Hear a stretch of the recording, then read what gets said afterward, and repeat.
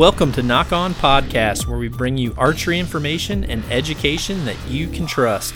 Nock On was created as a way to bring all archers together regardless of the brand you choose or the style of archery you shoot. Nock On Podcasting will deliver professional insights to the latest gear, proper shooting technique, along with high-level equipment setup and tuning. Hey, everybody. Welcome to podcast 157. What's that noise? Of course, I know what it is. Yep. Brad had his vibrator on. Sorry about that. Well, welcome to podcast 157, and I'm joined by none other than Brad Iverson, the Brad of all Brads. I picked you to be on 157 because I figured that's your weight right now. Is that true? I wish I would. I'd be pretty lean if that was the case. Yeah, I'd about 20 more pounds. That'd look like you back in those bowling days of that picture you posted in your Hulkamania bowling shirt. Oh yeah. I was a little leaner back then, fresh out of the Corps, where they didn't feed me as much. Was it that, or was it that they made you work? Probably a little bit of that too. I didn't sit behind a desk all day then. I know. Well, I'm sure all the faithful Nock On Nation watchers are going to be pretty dang jacked to have you as a guest. I'm pumped. Yeah, I'm super excited. I'll say that it's an honor to be on here for sure. Oh, come on. You're just sucking up. Try not to get a little fanboyish, you know. What was I was with Stump at the ATA show. Actually, when I was at that dinner with man, it was a table of full-blown assassins with Green Tree and Cole and Ben and Remy, Andy and Cam. It was a table of many slain beasts, and I had to show everybody the Titanic video that you did that time after you left. I still watch that every single time that I need a laugh. I watch that freaking that's the most funny video ever. And you're going to have to repost that just so that people could see it. And I guess for those of you who watch it, to understand the background, last year I had the Nock On Awards and had 4 awards, one being Knock to Fork, which Dayton Holloway won, pretty much best social media cooking photos. And then Ryan Bronco won the Veteran Award for pretty much being the best assist and help as I do live feeds and things like that, and just person who's constantly helping people, helping other members. And then I did the Social Butterfly, which you easily won. And I'm trying to think, what was the 4th one I did? Let's see. Social Butterfly. Who all was there? Was it just us 3, or did I have another? Yeah, I think that was it. Yeah, okay. Dayton and Ryan and myself. Well, I brought you guys here. We had a good old time, and we did some shooting, some lessons, and pretty much just a thank you to you guys. And so you guys got to come by here and hang out, and it was fun. I've been getting this set up in the back of my mind again. I've got there's going to be a few new winners, but I'm kind of debating. I'm debating something kind of fun. I just got to get a date set forth to announce this again and kind of kick it all off. But it's going to be pretty interesting. So at the end of that event, you kind of posted the video set to the Titanic theme song of you leaving, and it was freaking hilarious. Yeah, I'm just glad that there was enough content for me to make something like that. We had such a good time that I didn't have to look too hard to find something that I thought would have been funny. Well, I'll tell you what, I got to give a little background here. So before we get into a podcast, which I don't even know what we're going to talk about, it was pretty sporadic. But Brad, if you're not following Brad, you need to. It's simply the Brad of all Brads on Instagram. And if you go there, you're going to get to see several, you're getting a little bit more serious here in your older age. Posting a lot of like cooking stuff, which is cool in itself. But he's got some of the best freaking videos. They were classic, and well, you haven't done it in a while, but you need to follow Brad. He's hilarious, and honestly, could never have picked a better winner of the Social Butterfly. But what's hilarious about it is you need to watch some of his videos, and there are some pretty funny ones, some even involving your kids.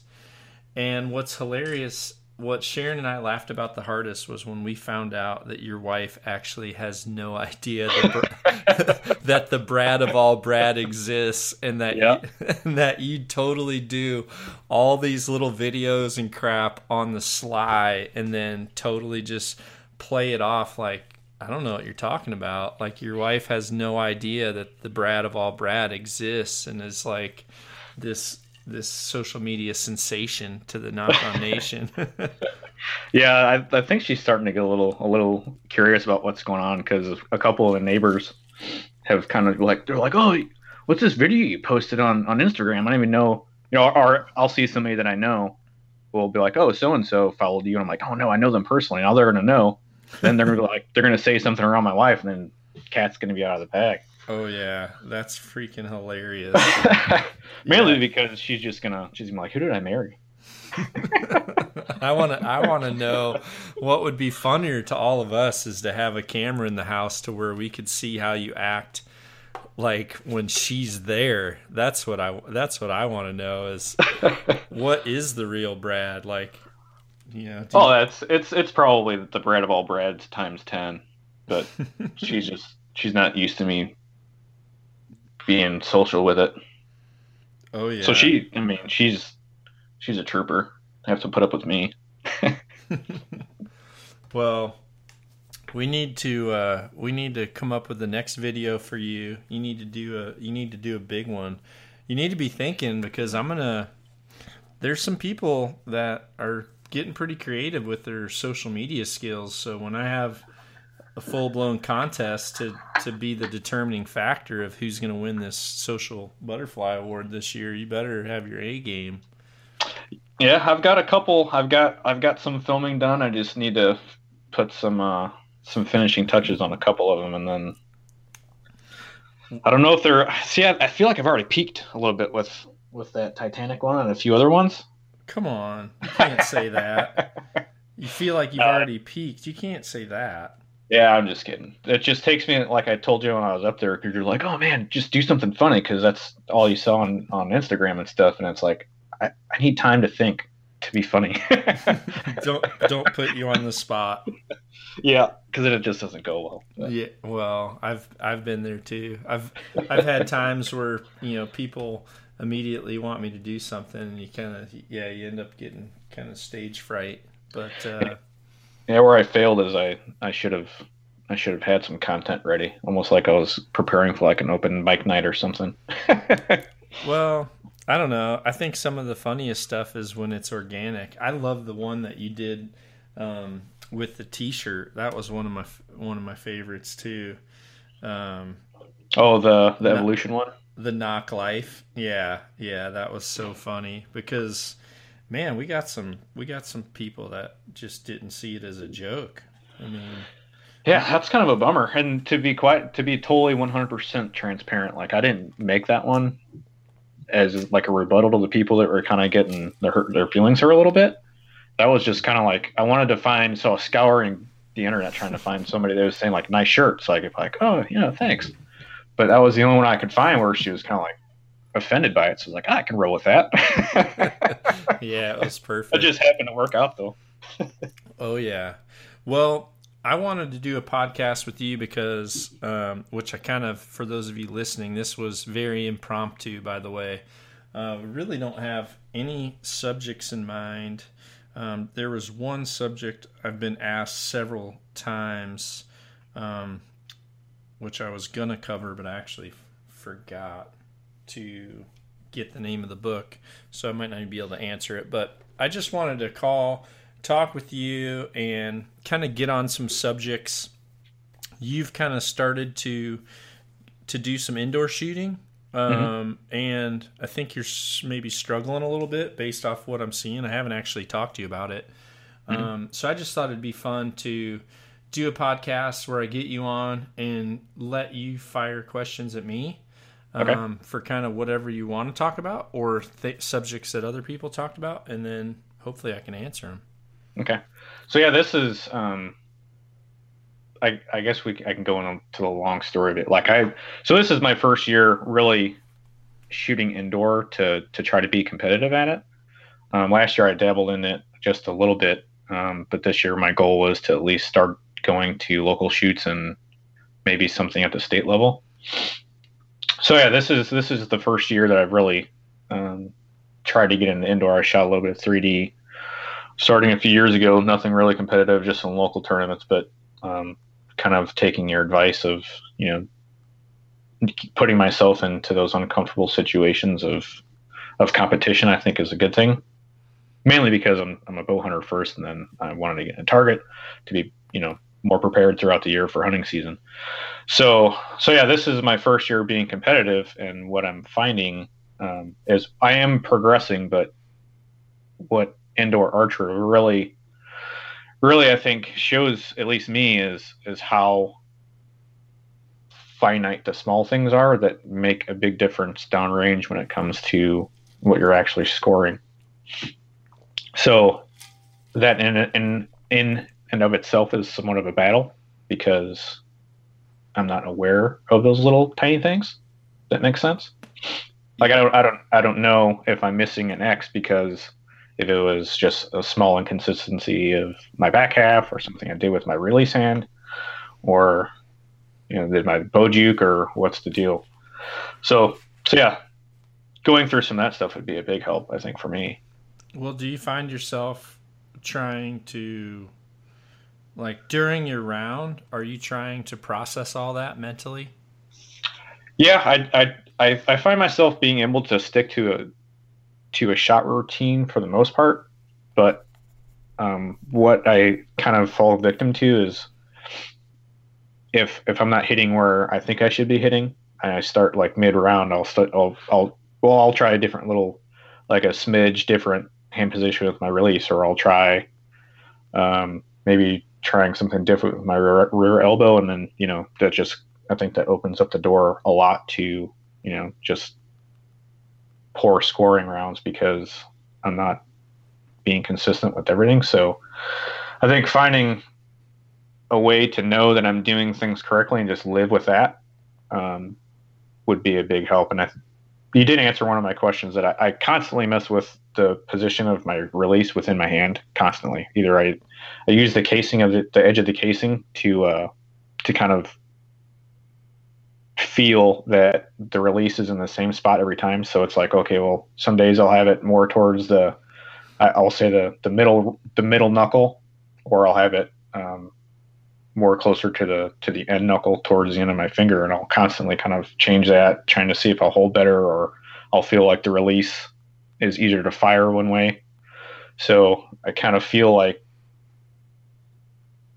that's a constant thing that's changing. And then when you answered that question for me last podcast, or two podcasts ago, kind of going through your process of how you know that it's in the same spot. And what I found is that kind of really helped me as far as knowing where, because I tried it. Okay. That 300 round that you shot on YouTube a few years ago, I've watched that thing probably 100 times, and I could never really figure out where you were getting your release hand. So I'm just trying to mimic what you're doing. So you answering that kind of put that mystery to bed, so to speak. That makes sense. Yep. So that, I feel like, helped me immensely.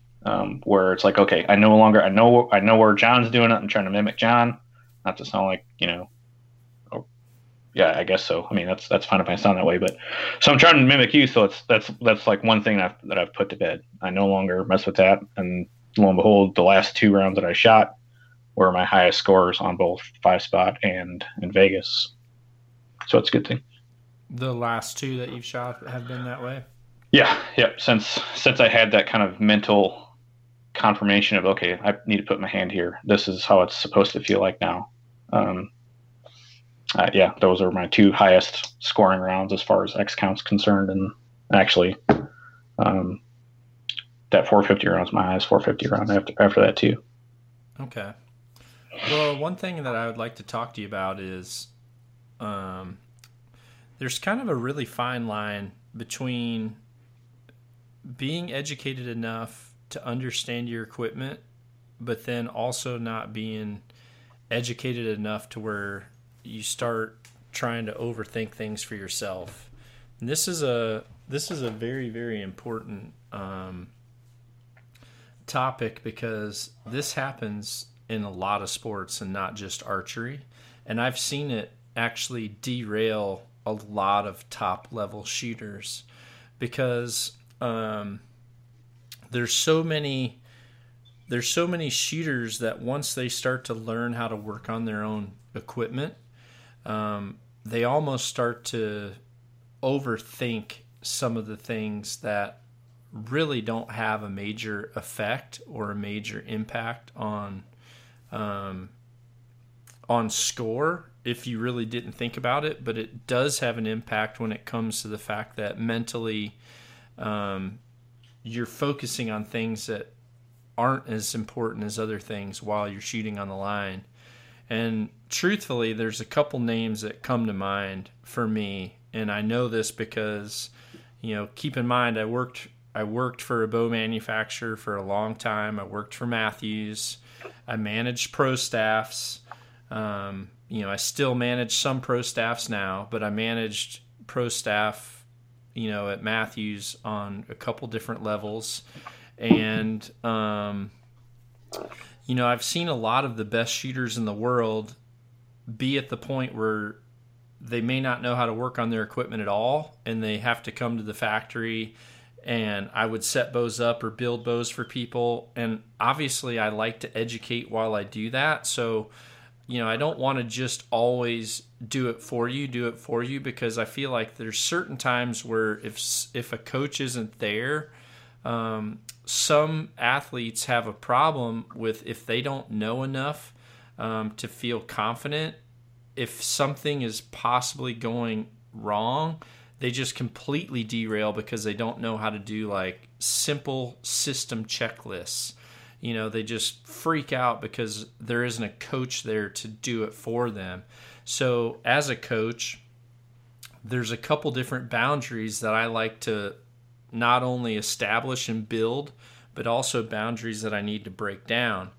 One boundary that I like to build is, I like to build a boundary that lets the student or the archer or the competitor separate themselves from me and feel confident. Like, there needs to be a barrier there. And at the same time, I need to tear down the barrier that makes them, I don't want them to be worried about touching their own stuff and ruining it. You need to know some of those things. But you also have to create this separation between, are you overthinking something that's having a negative impact on your performance? And that's a pretty fine line, and it's a line that I've seen derail a lot of big competitors. One of the persons that come to mind right away, there's actually now, as soon as I thought of it, now there's like a dozen that are popping into my head. But Ken Likens was a 3D shooter that was probably one of the best. He was one of the best in the late 90s. He started to learn to work on his own stuff and just really started to micro analyze stuff. And, you know, he started to tear releases apart. He got to the point where he realized how to open a release, how to clean a release, or how to change his springs. Then all of a sudden he started to want to have more control on what that spring did. So he starts, you know, drilling and tapping the freaking release and putting something in there so he can adjust the spring differently. And then all of a sudden I've seen, well, Tim Gillingham, when he shot Matthews, he would call and say that he's got this bow that was not shooting, and he'd be all pissed off about it. And he'd send a bow back, and I'd get this thing, and it looked like a freaking beaver had like taken his limbs and sanded or filed his limbs bigger so he could then take the bearings that he wanted in his cam and put them in there super poorly. And it just, you know, the efficiency, the let off, the holding weight, the tolerances within the limbs, pretty much the overall safety of the whole bow has just gone down the toilet. And in the end, it's like, okay, dude, let's just go back to you taking this bow that someone that's way smarter than you has completely perfected and put into the market. Let's just take this and shoot it like the other 10,000 pros out there that are shooting world level scores with this machine that isn't jacked with. And it would be like, okay. And then within the next tournament, all of a sudden, you know, and I can tell you the one thing that I think derails a pro faster than anything is when they get their first drill and tap kit. Because the first thing they do is drill out the cable track on a cam and put a set screw in there so that they can adjust their freaking let off or their hold.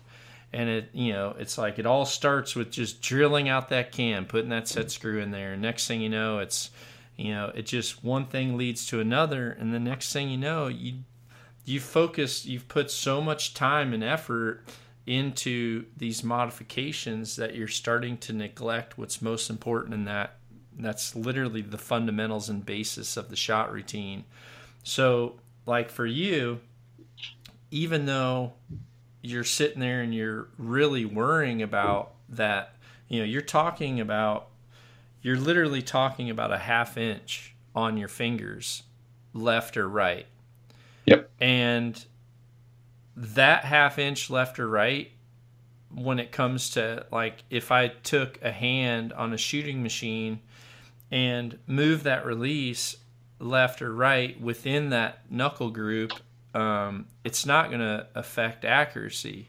Now, it may affect how you feel, and it's affecting what's going on in your head. So when you're thinking about that all the time, it's literally taking conscious thought effort off something that's more important, which would be, you know, the shot routine. You're focusing on all these micros. And, you know, there's people that are followers, you know, that hashtag knock on all the time and knock on nation. And I look and they're just constantly playing with something or changing something. And it just seems like guys that have an engineering background or guys that are just have like an OCD type thing, they are the worst at always wanting to change and micro do something. Whereas with me, I'm like so stripped back to the basics of keep it simple. And I want to do that because I want my students to be able to, you know, like when Bailey came, there was a few very, very minimal things that I changed with Bailey based on some of the misses that I was seeing her have during a few rounds that we shot together. So, you know, I made some simple, I addressed that simplicit, you know, with the simplicit process, told her exactly what she needed to do, and pretty much checked over her whole setup, checked over how she's had her bow build and how the setup was, and then really just told her, okay, all this looks good. I gave her the confirmation of this does look good. told her what I liked about it, and honestly, she's got enough setup sense to where if she goes to a tournament and all of a sudden she shoots 4 shots and they're totally low, she's got the mindset where she can look down, she can look at her cam mark, and all of a sudden if she realizes, whoa, that cam mark is now behind the limb, she can say, oh crap, if that's behind the limb, my knock point's higher, I'm hitting low, something's moved. Maybe you had a stringer cable stretch, maybe you've had something, something slip, but either way, you can have simple, small references to where you can know if in fact it is not you that's making the mistake, but you're not sitting there thinking about all these super, super fine details all the time. When it comes to shooting indoors, I feel like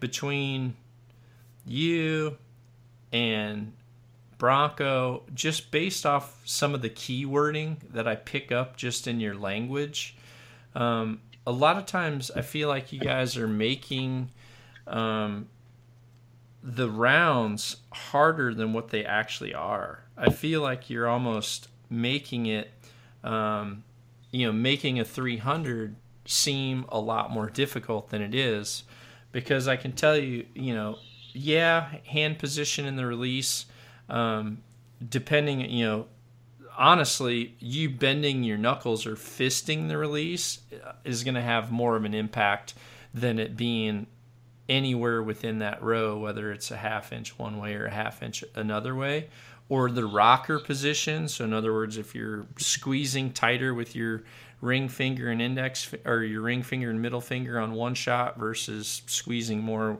or having the release rolled more forward, like if you have more index pressure on the next shot, those will have impacts more so than what you were asking.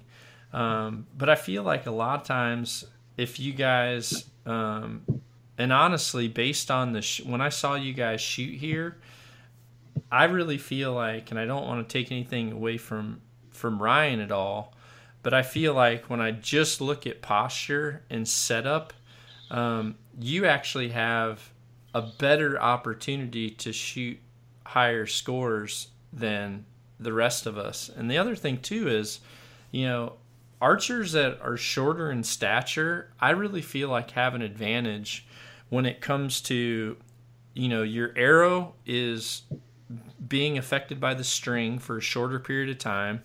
The power stroke's shorter, so your arrow is clearing the string faster, so you actually have less time to where those mistakes will show up on the arrow, because obviously the string isn't traveling as far with the arrow connected to it. And then also when it comes to like outdoor, when you're shorter and stockier and lower to the ground, you're going to be blown around less than when you're 6.5 foot tall, and when I'm at full draw and the end of my stabilizer is 50 inches out in front of me, you have more surface area being blown around, and the same's true with the projectile.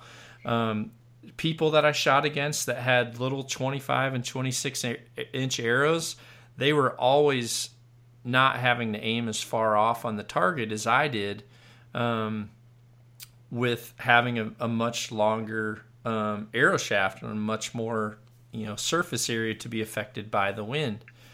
So I feel like you have a lot more things going for you than what you feel like, and I feel like if those indoor rounds truly are important to you, you kind of have to commit more time to really focusing specifically on those rounds. If you're only able to do it 2 or 3 times a week, which I don't know, how many times do you feel like you're able to actually prep for something like that? Right now, I just have league on Tuesdays, and it's not spot league. We have indoor 3D league, so I show up early to shoot spots and then go downstairs and shoot like indoor paper 3D. But so I really only get like actual 20-yard practice once a week, twice if I'm lucky. If there's like a local tournament or something like that, I can go sneak down real quick and go shoot. But aside from that, it's usually just reps in my basement, which is 10 yards. Well, one thing I can tell you is I shot 3D professionally for probably 6 to 7 years before I ever shot my first Vegas 300. Do you feel like that 3D was better preparation for indoor or vice versa? No, no, I feel like learning to shoot, learning to shoot spots first, definitely teaches a lot. But it's funny because if you learn spots first, I almost question whether or not you can be as good of a 3D shooter as if you started out that way, because it's all training of the mind. So if you're constantly training your mind how to aim and pull through and focus on a spot, and then all of a sudden you completely take that away and you're having to literally learn to shoot aiming at nothing but a black object or a silhouette or a shadow, or you're trying to learn how to aim off of another arrow in order to hit something that you're aiming at, then that's hard in itself too. So it's difficult. What I learned was when I shot 3D, my focus 100% when I started shooting 3D was I wanted to be a better bow hunter. So I really focused on just shooting 3D, and I can tell you, when I wanted to go and shoot my first even round as a 3D shooter, in other words, to be able to go shoot 400 or 400 plus scores, I learned really quick that I had to focus just as much time on judging yardage and looking at targets as I did actually shooting. And once I started doing that, and once I made the investment, even as a 3D shooter, when I started, the only time I would really get to shoot 3Ds is when I went to the tournament on the weekend. I would go to a tournament, I would shoot 3Ds. Then I would go home and I would just be shooting at a morel bag target in my backyard, and sitting there and shooting 20, 30, 40, 50 yards at a circle on a burlap sack. And then all of a sudden you go out and you're trying to learn to shoot something a lot different on the weekend. And it wasn't until I just made the investment of buying some used targets at an IBO shoot to where all of a sudden I started realizing, I would go to a tournament and I would, after the first year, I'd find myself saying, well, I shot awesome. I racked up a bunch of 12s, but man, when I got to that turkey, I shot a 5. And then after keeping notes, I realized that that the turkey and the mountain lion were two targets that I shot the most 5s on, and they were two targets that I didn't have. So once that next year, I saved up to buy those two targets. And then I found out that the target that was then my weakest was a new target that they brought into the events that, again, I didn't have. So it was just crystal clear to me that if you're not able to prepare and practice on something that you're seeing all the time, it's just, you're practicing, but you're not truly preparing.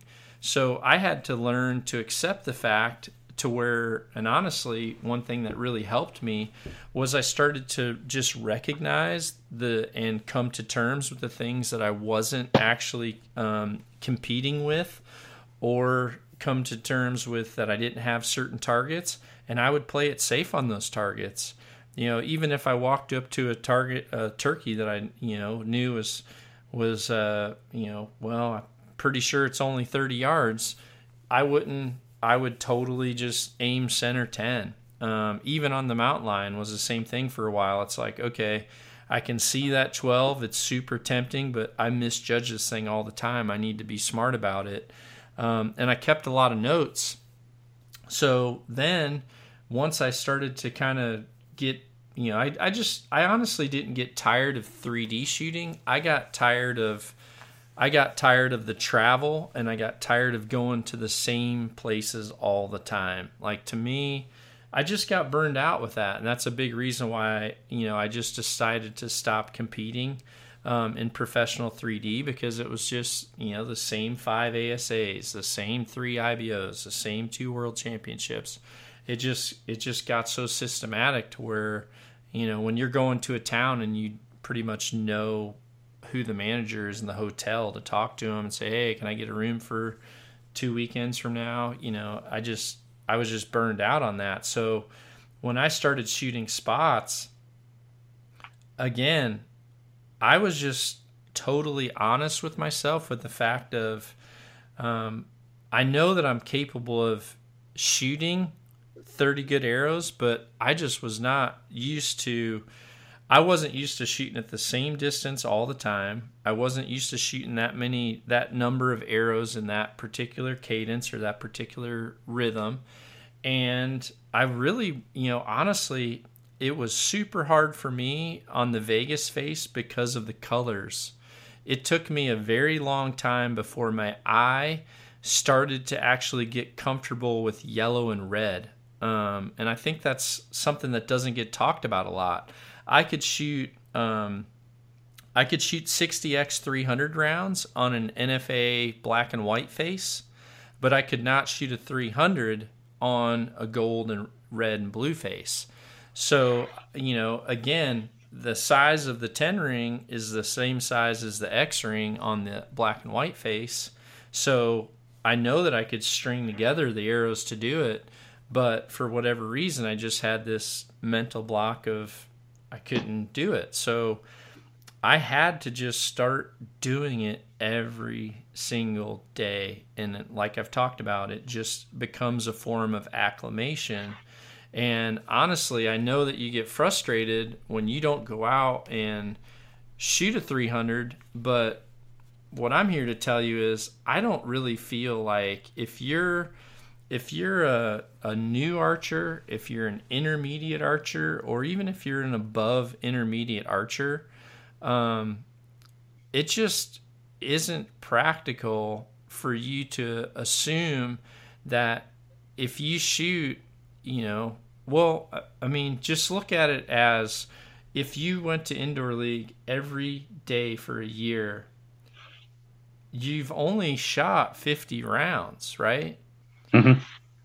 I mean, archers that are going to Vegas and shooting that, they may shoot 50 rounds in 2 to 3 weeks. And, I can tell you a lot of them, I've had years where it's taken me 3 or 4 weeks before I can start pounding 300s. And then, once you're in that zone, it just gets to the point where, it's just so systematic, because the good thing about indoor rounds or 300s or 450 rounds, the good thing about them is they're so repetitive. You're just literally learning muscle memory, just sitting there and just pounding this one spot, pounding this one spot, pounding this one spot. And it gets to the point where it's actually mentally harder to sit there and do it like 3 full rounds or 4 full rounds without being bored to death.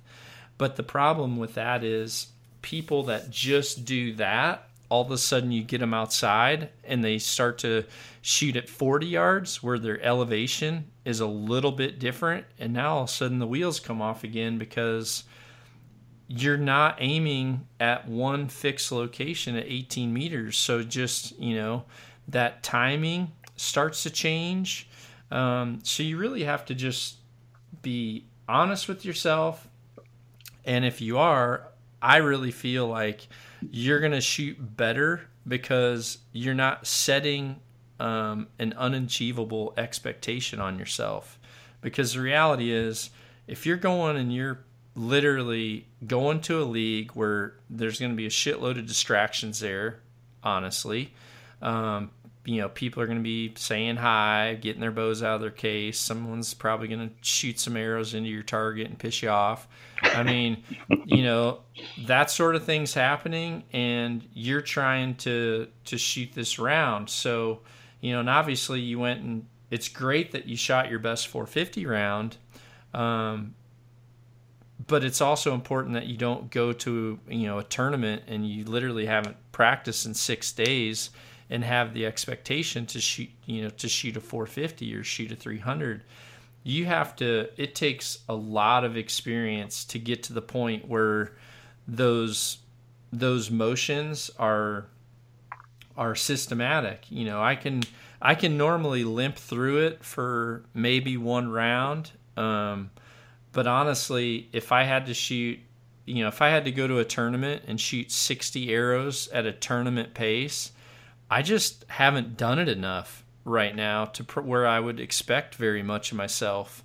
Even if I can do it at home, my pace at home is so different compared to going to a tournament where they call you to the line, you shoot, then you have to sit down, you wait for line B to go up, then you wait for them to shoot, then they say pull, everyone goes down, you got 4 minutes of scoring, you come back, then you switch to where line B is now shooting first, and now I'm waiting.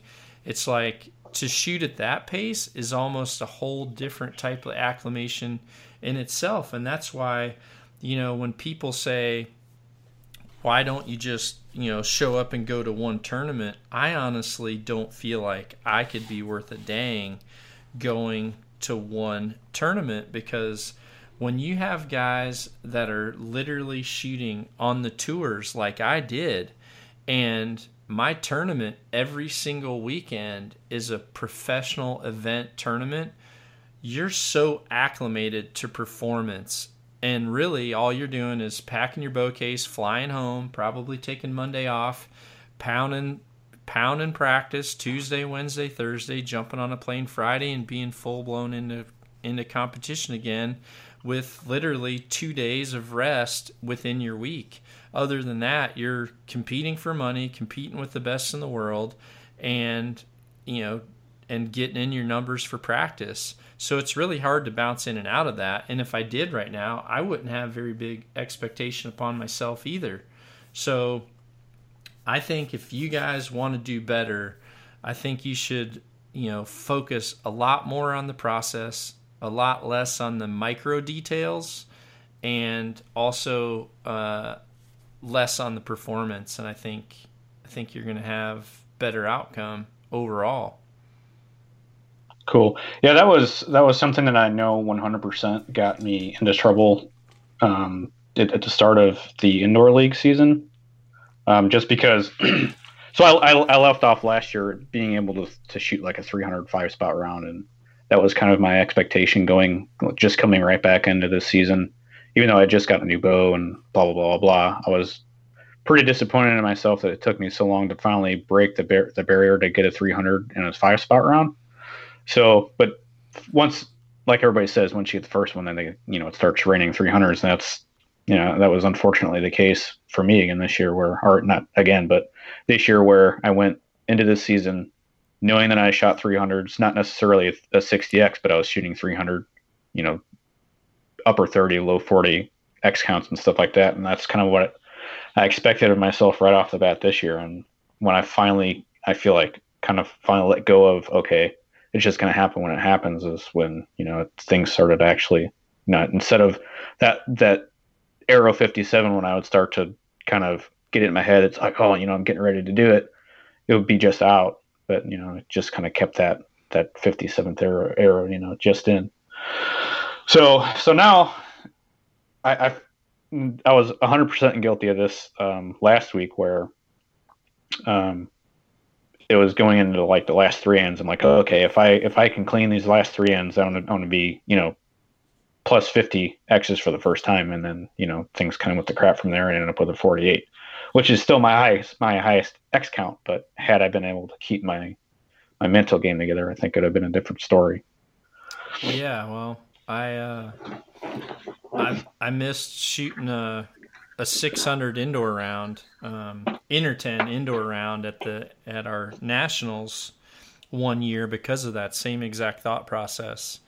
I was just I actually didn't even want to go to the tournament. I got talked into going to the tournament very last minute. I wanted to shoot outdoors because it was supposed to be a 50-something degree day in freezing Wisconsin on this weekend. and someone had flown in to go and really was trying to talk me into going. I really didn't want to, and then in the end they talked me into going. And I just was there shooting with no expectation, could not give a shit about what was happening. And next thing I know, they look at me and they're like, "You get these next 3." And I said, "What do you mean?" They're like, "You get these next 3, you get a world record." And I was like, "What?" And they're like, "Yeah, dude. You freaking hit these next 3, you got a world record." And honestly, if that wouldn't have been said to me, I'm certain I would have it. But as soon as I started thinking about, I need to get these next 3, all of a sudden just everything tightened up just enough to where, I was almost focusing too much on, my movement, too much on finger pressure, too much on everything. And, I ended up just getting tight, and I ended up just over aiming and literally kind of waiting or making shots happen rather than letting shots happen. And, it ended up costing me. And that's not the only time it's happened. It's, I kind of feel like I'd probably have a black belt in screw ups. Because, that was one thing I've always been harder on myself of saying, if you get these next 3, you're going to be in the final.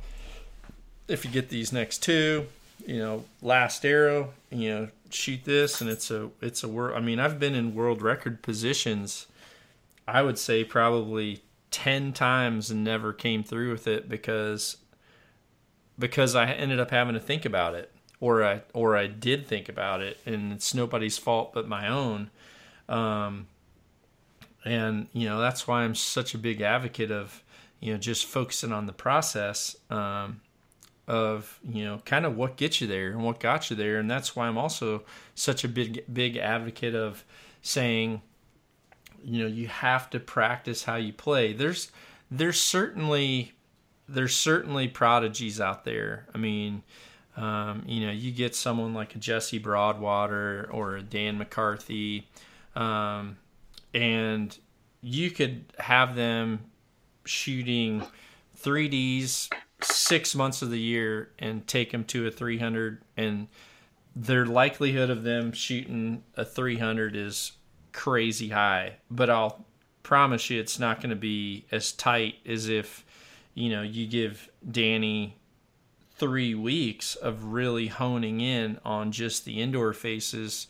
You might see the number of X's improve 200 or 300%. So you just have to kind of look at the same thing for yourselves. And if you're not able to put the time in, then it just comes down to expectation. I mean, I know right now if someone challenged me to a tournament where we had to shoot 100 arrows, I would probably not bet on myself because it's just going to be tough. And I know that this year, I've made this commitment to Cabela's in Easton to do this Total Archery Challenge event with some of the people that went in and were lucky to win the bids on that or whatever.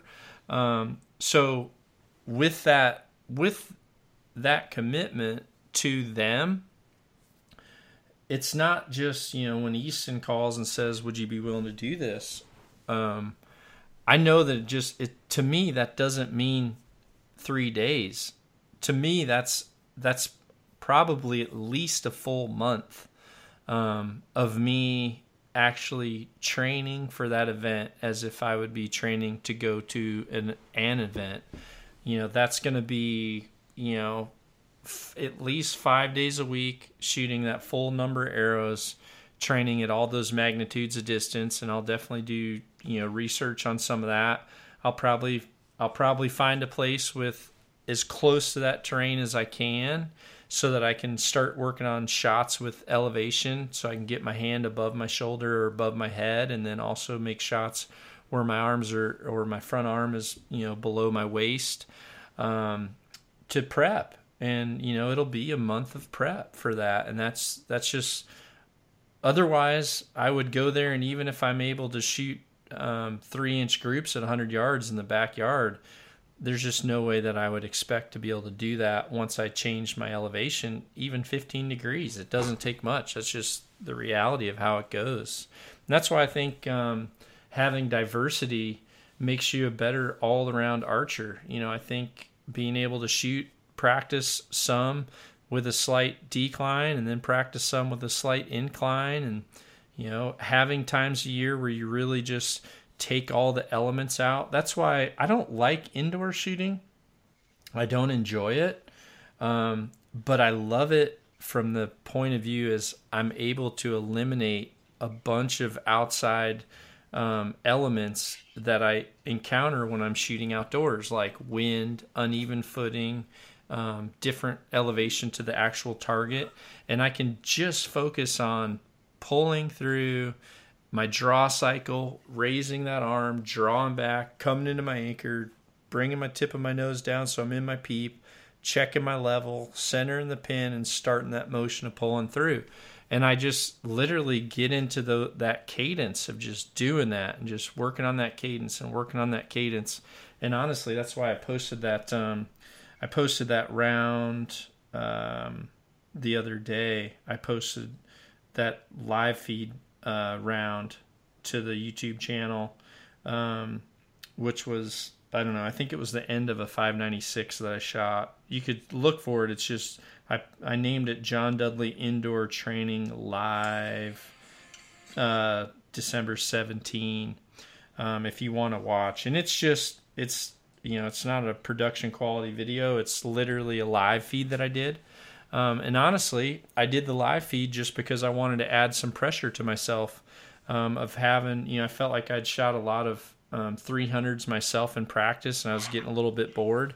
So I just wanted to add a little bit of pressure there, just because I know that I have a few events and a few seminars that I'm doing privately to where I'm going to have to shoot in front of people. So, again, I didn't want to show up and have not done that. So that was kind of a little piece of my acclimation too. So indoor shooting is critical for timing, cadence, and rhythm and draw cycle.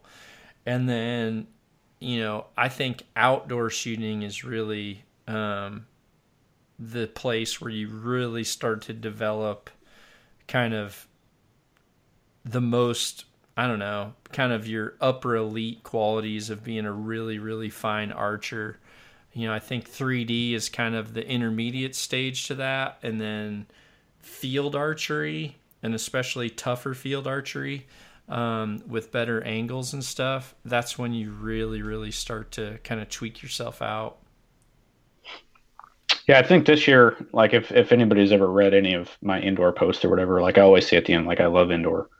And I think that at least right now is I kind of feel like I'm still in the discovery phase of like what is my best setup as far as, just my entire shot sequence, what works, what doesn't, what my exact draw length is, what my hand placement works best for me or whatever, which I guess, now that we've spoken a little bit can actually get me into trouble, but I feel like it's showing me what is going to prepare me best for everything else. Once we get, at least when it comes to, just being very precise with my shot process when I do go down and start shooting 3D outdoor once we move outdoors and things like that. So right now, I think, which I guess I kind of could lead into a question I kind of had it jotted down right here is like, how do you, so I'm constantly, I feel like I'm chasing like a holy grail of being able to like, I know I'm never going to be able to hold perfectly still. I know that I'm okay with movement, but I always feel like there's something I could do to hold better. Cause right now it's like, if I have a bad juke or a bad bob, I'm outside the white or I'm outside the yellow. And then, if that kind of happens while I'm starting to pull, then it's like, oh, well, I stopped pulling. And then for this past weekend where I was actually on a clock, it's like, I can't afford to let down 3 times and do that. So it's, how do you know when like you're outside of the discovery phase and that's just as good as you're going to hold? And that's just what you roll with. Well, I guess a few things. One is I'm really I don't know. I'm starting to really understand that the older you get, you kind of just start to have these hiccups. And, you kind of hope that you can minimize hiccups. There's times where, I can tell you, I definitely don't hold as steady now as I did when I was in my 30s. And it's hard to say if I held better in my 20s than I did in my 30s, just because my shot was so different in my 20s than it was in my 30s, and even now that I'm in my 40s, it seems like I just learned my body just over the course of doing it has just become more efficient with drawing and that sort of thing. And I've also honestly, I've become less focused on how much movement you can have and still have arrows go in the middle. So I don't know. I feel like I'm the worst person to ask when it comes to steadiness and stabilizers, because I'm not a fan of stabilizer weight. I think there's a point where you go too far, and I see people's form start to change. And there's actually been some people that have sent me some private messages. I kind of looked back through some of their pictures and kind of told them my opinion of, hey, here's some of the things that I see. And they're like, well, I just can't adjust myself that way. And I had to tell them the only way you're gonna is physically, you're not physically capable of that kind of weight being held out in front of you like that without changing your body posture. So you have to minimize that. And honestly, 9 times out of 10, those people come back and say, I don't like the feeling of that lipo. It just feels so much different, and they just don't like it. And I say, well, can you stick with it for a week? And then next thing you know, they start saying, holy cow, this actually, I'm shooting a lot better now. I feel like I'm able to not hitch my hip. I'm able to keep my shoulder down, and I'm able to keep my front shoulder over my front foot. And it takes some time, and you're gonna realize you're gonna have some float, but really draw length, and then just learning stabilizer length that really suits you. And not all you got to remember, not all movement in the bow, or I should say, not all movement of the sight is your actual bow arm. I've seen some setups.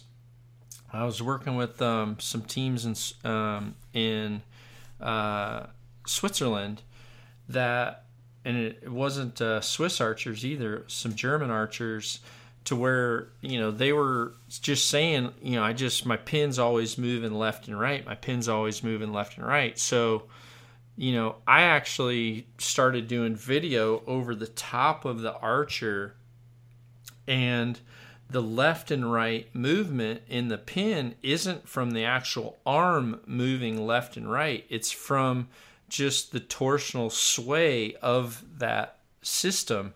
And some bows that have a very high let off to where you don't have a lot of holding weight, and then some systems that have a lot more torsional instability or torsional twist, and then if you have those two things already happening, and then put weights out on the end far away from that center point, your sway starts to just magnify, and an object in motion remains in motion.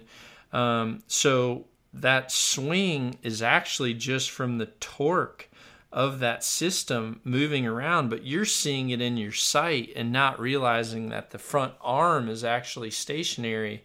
It's the actual bow that's pivoting left and right as it's sitting on the hand. So you kind of have to be careful about that too, recognizing how much of that movement is actually from the stabilizer. I remember back when Ulmer shot, and this is back in the mid 90s maybe. He had this stabilizer.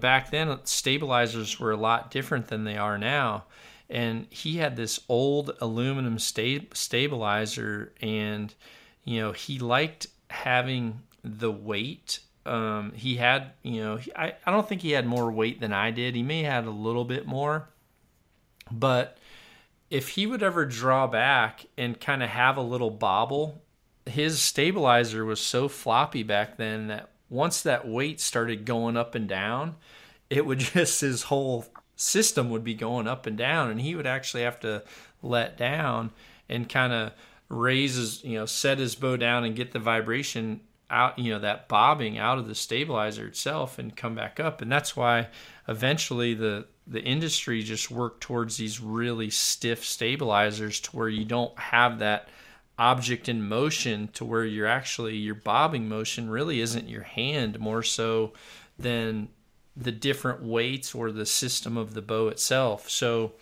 you have to make sure that that's correct. And then draw length, and like I've talked about a lot of times in the past, is taking that time to play with different pulling points in relation to where your knocking point is set up on the string itself for a pulling point. So on some bows, depending on where the actual grip position is within the riser, sometimes they're put in the center, sometimes they're below center, but your pulling point on your string, up or down, even a few mil can make a difference. So that's why, I tell people to take your setup.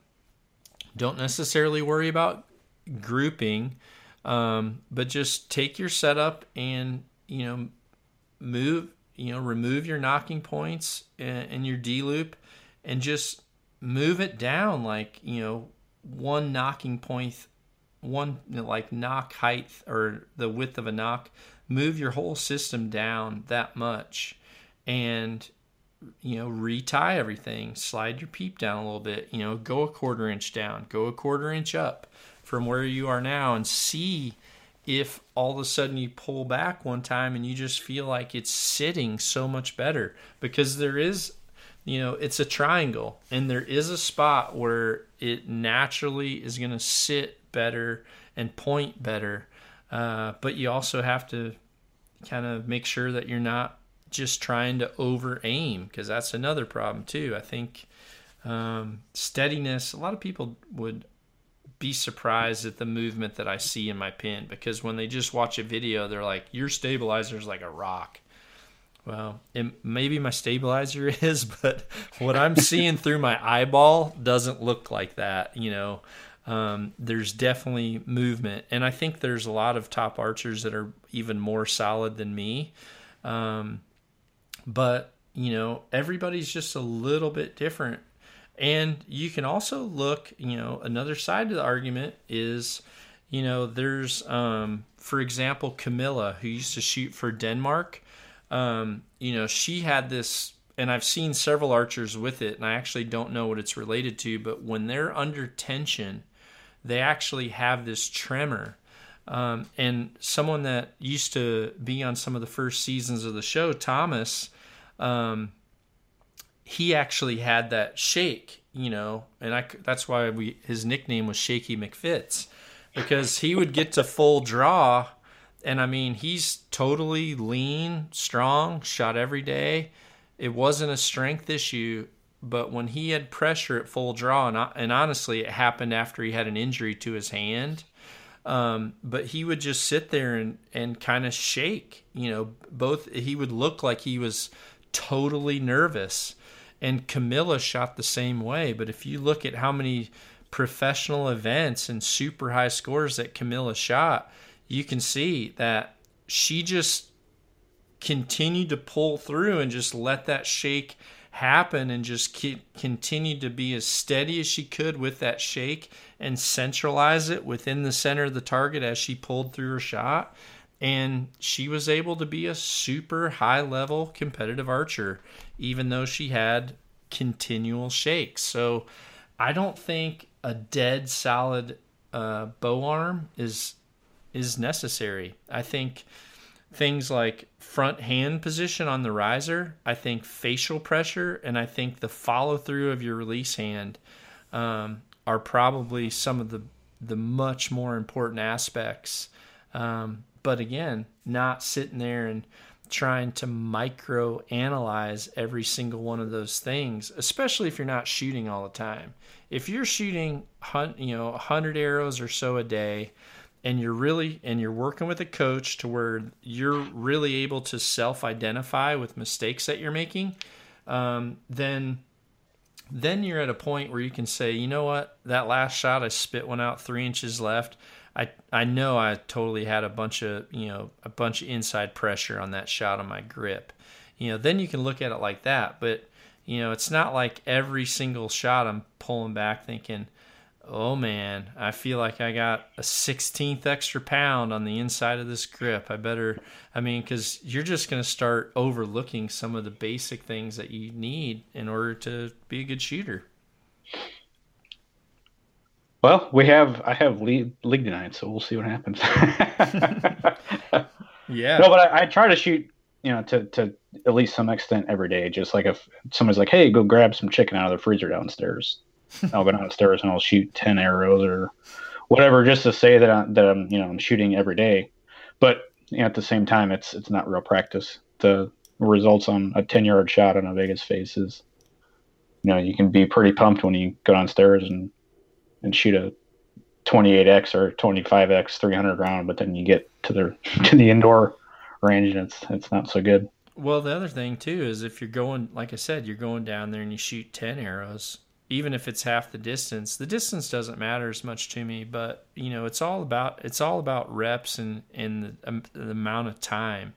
I feel like when people go to a tournament or to a league night, a big part of you not being able to shoot the kind of score that you want to is because you have to be honest with yourself. Are you going and if it takes you an hour and a half to shoot a full round at league, how much are you actually putting an hour and a half into just pulling your bow, picking it up, sitting it down? If that's not something that you're doing, it's just really hard to have those expectations on yourself of being able to do that. It's no different than, if you can have a person that could practice wrestling every day. They could sit there and kind of, go downstairs and have a mat and, practice shooting in on a dummy a few times and, kind of roll around a little bit and, maybe they do it for 10 minutes, but you put someone in a 3-minute mat, put them in a 3-minute full speed. It's totally different. You're just not conditioned for it. So it's the same way. Sneaking down to get some chicken out of the refrigerator and, and shooting 10 arrows is not going to prepare you for league night. Maybe I need to just go get more chicken. That's what I would do. I would say, babe, we're out of chicken. I'm going to have to go get some. And then after you've shot your first 300 at the league or at the range, then send her a text and say, dang it, Costco's out of chicken. I'm going to have to go to Hy-Vee and shoot you another round. That's what you're going to have to do. Yeah, that was funny that you say that. I was so when I shot this tournament this past Sunday, the range was going to open to the public at noon, and I got done at like 11:30 or something like that. So it was like, oh man, I can just hang out here for a little while longer. I'll just shoot some more. Well, then I don't tell my wife this. So I texted him. I was like, yeah, there's a ton of shooters here. I'm not gonna be home. Just because I was gonna kind of pull one over on her and stay up there and shoot longer. She goes, "Are you kidding me? We're supposed to do yada yada yada yada." I was like, "Okay, I lied. I'm coming home." Yep. That's pretty funny. But so one other question I want to ask if you got time. I'm not sure. Are we at? Okay. Anyway, so one thing that I always notice, and it's probably because I'm short, which I can't do anything about, is so whenever I draw, come to my anchor, get my peep, I'm miles away from where I need my pin to settle. So I feel like I'm wasting valuable time with being steady or just having no lactic acid in my muscles and I'm fresh. I feel like I'm wasting a lot of time getting my pin on the target, letting it settle, and then starting my shot execution. So it seems like it's always no surprise that it's low, but it's always low right. So I'm always lifting it up and to the left. Is there something that I could do in I guess, my pre-shot routine to kind of get it closer, but not really make it all feel completely different. Yeah, so you're low right of the target most of the times once you kind of come into your peep. Yep. Well, some of that could be an indication of the fact that your foot position is actually setting up slightly that way. And just the tension of your torso is kind of wanting you to go that way naturally. So I would say one thing that you can do is try to slightly open up your front foot, because what'll happen is that'll actually turn your torso just a little bit to where, you know, your whole triangle, so to speak, is moving left slightly. It's a lot like, you know, addressing a ball. There's times where golfers, as much as they feel really comfortable the way they step to the ball, they can just constantly hit shots that are off to the right of the target or off to the left of the target that aren't necessarily like a slice, you know, or a draw or anything like that. They're literally just a continual straight shot that's going that way because they aren't actually addressing the ball correctly. So try slightly just opening your stance a little bit to where you're going to turn yourself. It's actually one thing that that I do sometimes with students is just run them through a drill where they raise their bow to the target, draw back, come to their anchor, look through their peep, and then close their eyes for about 5 to 6 seconds, and then reopen their eyes just to see what direction their pin naturally gravitates to from the center of the spot. If it's always, you know, by the time you open your eyes, if you're always way left of the target, that's telling me that your torso is naturally wanting to go that way. And, you know, so you kind of adjust your stance slightly so that happens. So that's why when I work with a lot of my students, you know, I actually have taped a target upside down on the ground, a bigger target, so I can trace their feet and just have them practice getting into that exact position all the time, so that they're not fighting that. A lot of times, if you're low, that just kind of comes probably from where you're first drawing back at the target. You know, I really like to raise my bow arm, and actually I'm just looking directly at my pin and my scope, and I put it right on the target. And then as I draw back, you know, I'm literally raising my bow arm, putting it on the target, and drawing my release hand back while maintaining that on the target. And then once I go into my peep sight, it's there. So that draw cycle is actually really important. I do have an article out there on the draw cycle, and I don't know what the heck I named it, but I had wrote it. I guess I don't know if I can post it somewhere, but it's pretty much just showing that process of raising the bow, putting it on the target, drawing the release hand back to the face, really without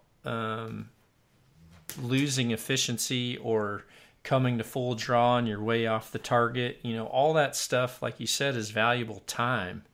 And that's why, you know, like these rounds that I'm practicing, my practice round, these are some of the details that you could look at. You know, you can mark the screen and just kind of see how far do I raise my bow each time and then pull back. You know, if you start to overlay, which I've done in the past, you know, overlay these videos with yourself, you start to see how constant and consistent is the raise of the front arm, pointing it on the target, bringing the release hand directly straight back, and not trying to do like a pushing and pulling motion, and not like pushing the head forward, that sort of thing.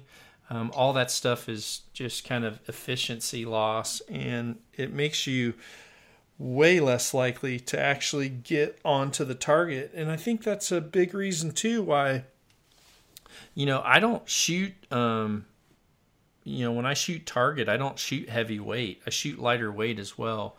You know, my indoor bow is, you know, about 56 pounds, I think, right now.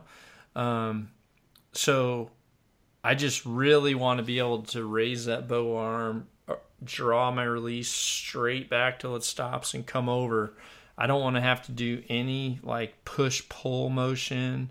For example, I hate pushing and pulling to where I have to worry about my hips being in a different position or my head changing position. And by shooting that lighter weight, it allows me to do that. So I just found this article here. It's called Smooth Draw. So I wonder where I should post this at. I need to post this somewhere. Well, I think you can go on the website, find it.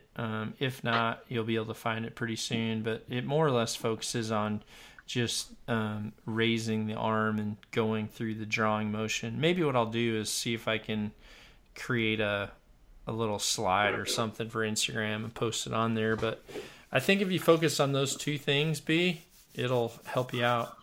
Sweet. All right. Got lots to work on. You got anything funny to say? Say something funny. Just put me on the spot. I wasn't ready for that. I know, it's part of your training. I failed you. Well, you haven't. You put smiles on a lot of people's faces, and it's hilarious that you're still in the closet there with your wife. Yeah, that was the original intent. My hope was just, I have these funny things in my head. I'm like, I wonder if other people might think they're funny too. And then one day I was like, okay, I'm going to post one. Then I was like, no, I'm not going to do it. People are going to think I'm stupid. Then I did it. And we're like, oh, it's so funny. So I was like, oh, okay, we'll keep this up. And good things have come from it. I find most of the stuff I post that I think's funny, people get weirded out about. And then everything I post that I don't think is funny, people are like, that's hilarious. It's like, what the hell? Yeah. So I guess it all really came down to, it's like, I'm never going to see most of these people. So if they think I'm an idiot, then I'm never going to, who cares? Wow. Except for Dayton, that was kind of a funny story where, like, I had seen him on Instagram before, and we kind of knew each other through that, but it turned out our daughters went to the same gymnastics school, and like he walked up, he's like, "Hey, dude, are you a fan of John Dudley?" I was like, "Yeah." I was like, "I know you." He's like, "I know you." Now we're best buds. And you look at your wife, and you look back at Dayton, and you're like, "Shh." Yeah, don't say anything, or I'm gonna cut you. Don't ruin it for everybody else. Yeah, don't ruin it for everyone else. Damn it. So if anyone sees Brad, actually, this needs to be your next Photoshop. Brad, you're officially the Godfather, like from old school. Like, we can't tell anybody that Brad is actually the Godfather of the social butterfly. We can't let his alias out. He has to just maintain his hidden identity. So we'll let you have that. Well, good. I'd appreciate that. All right, dude. We got an hour and 17 minutes into this sucker.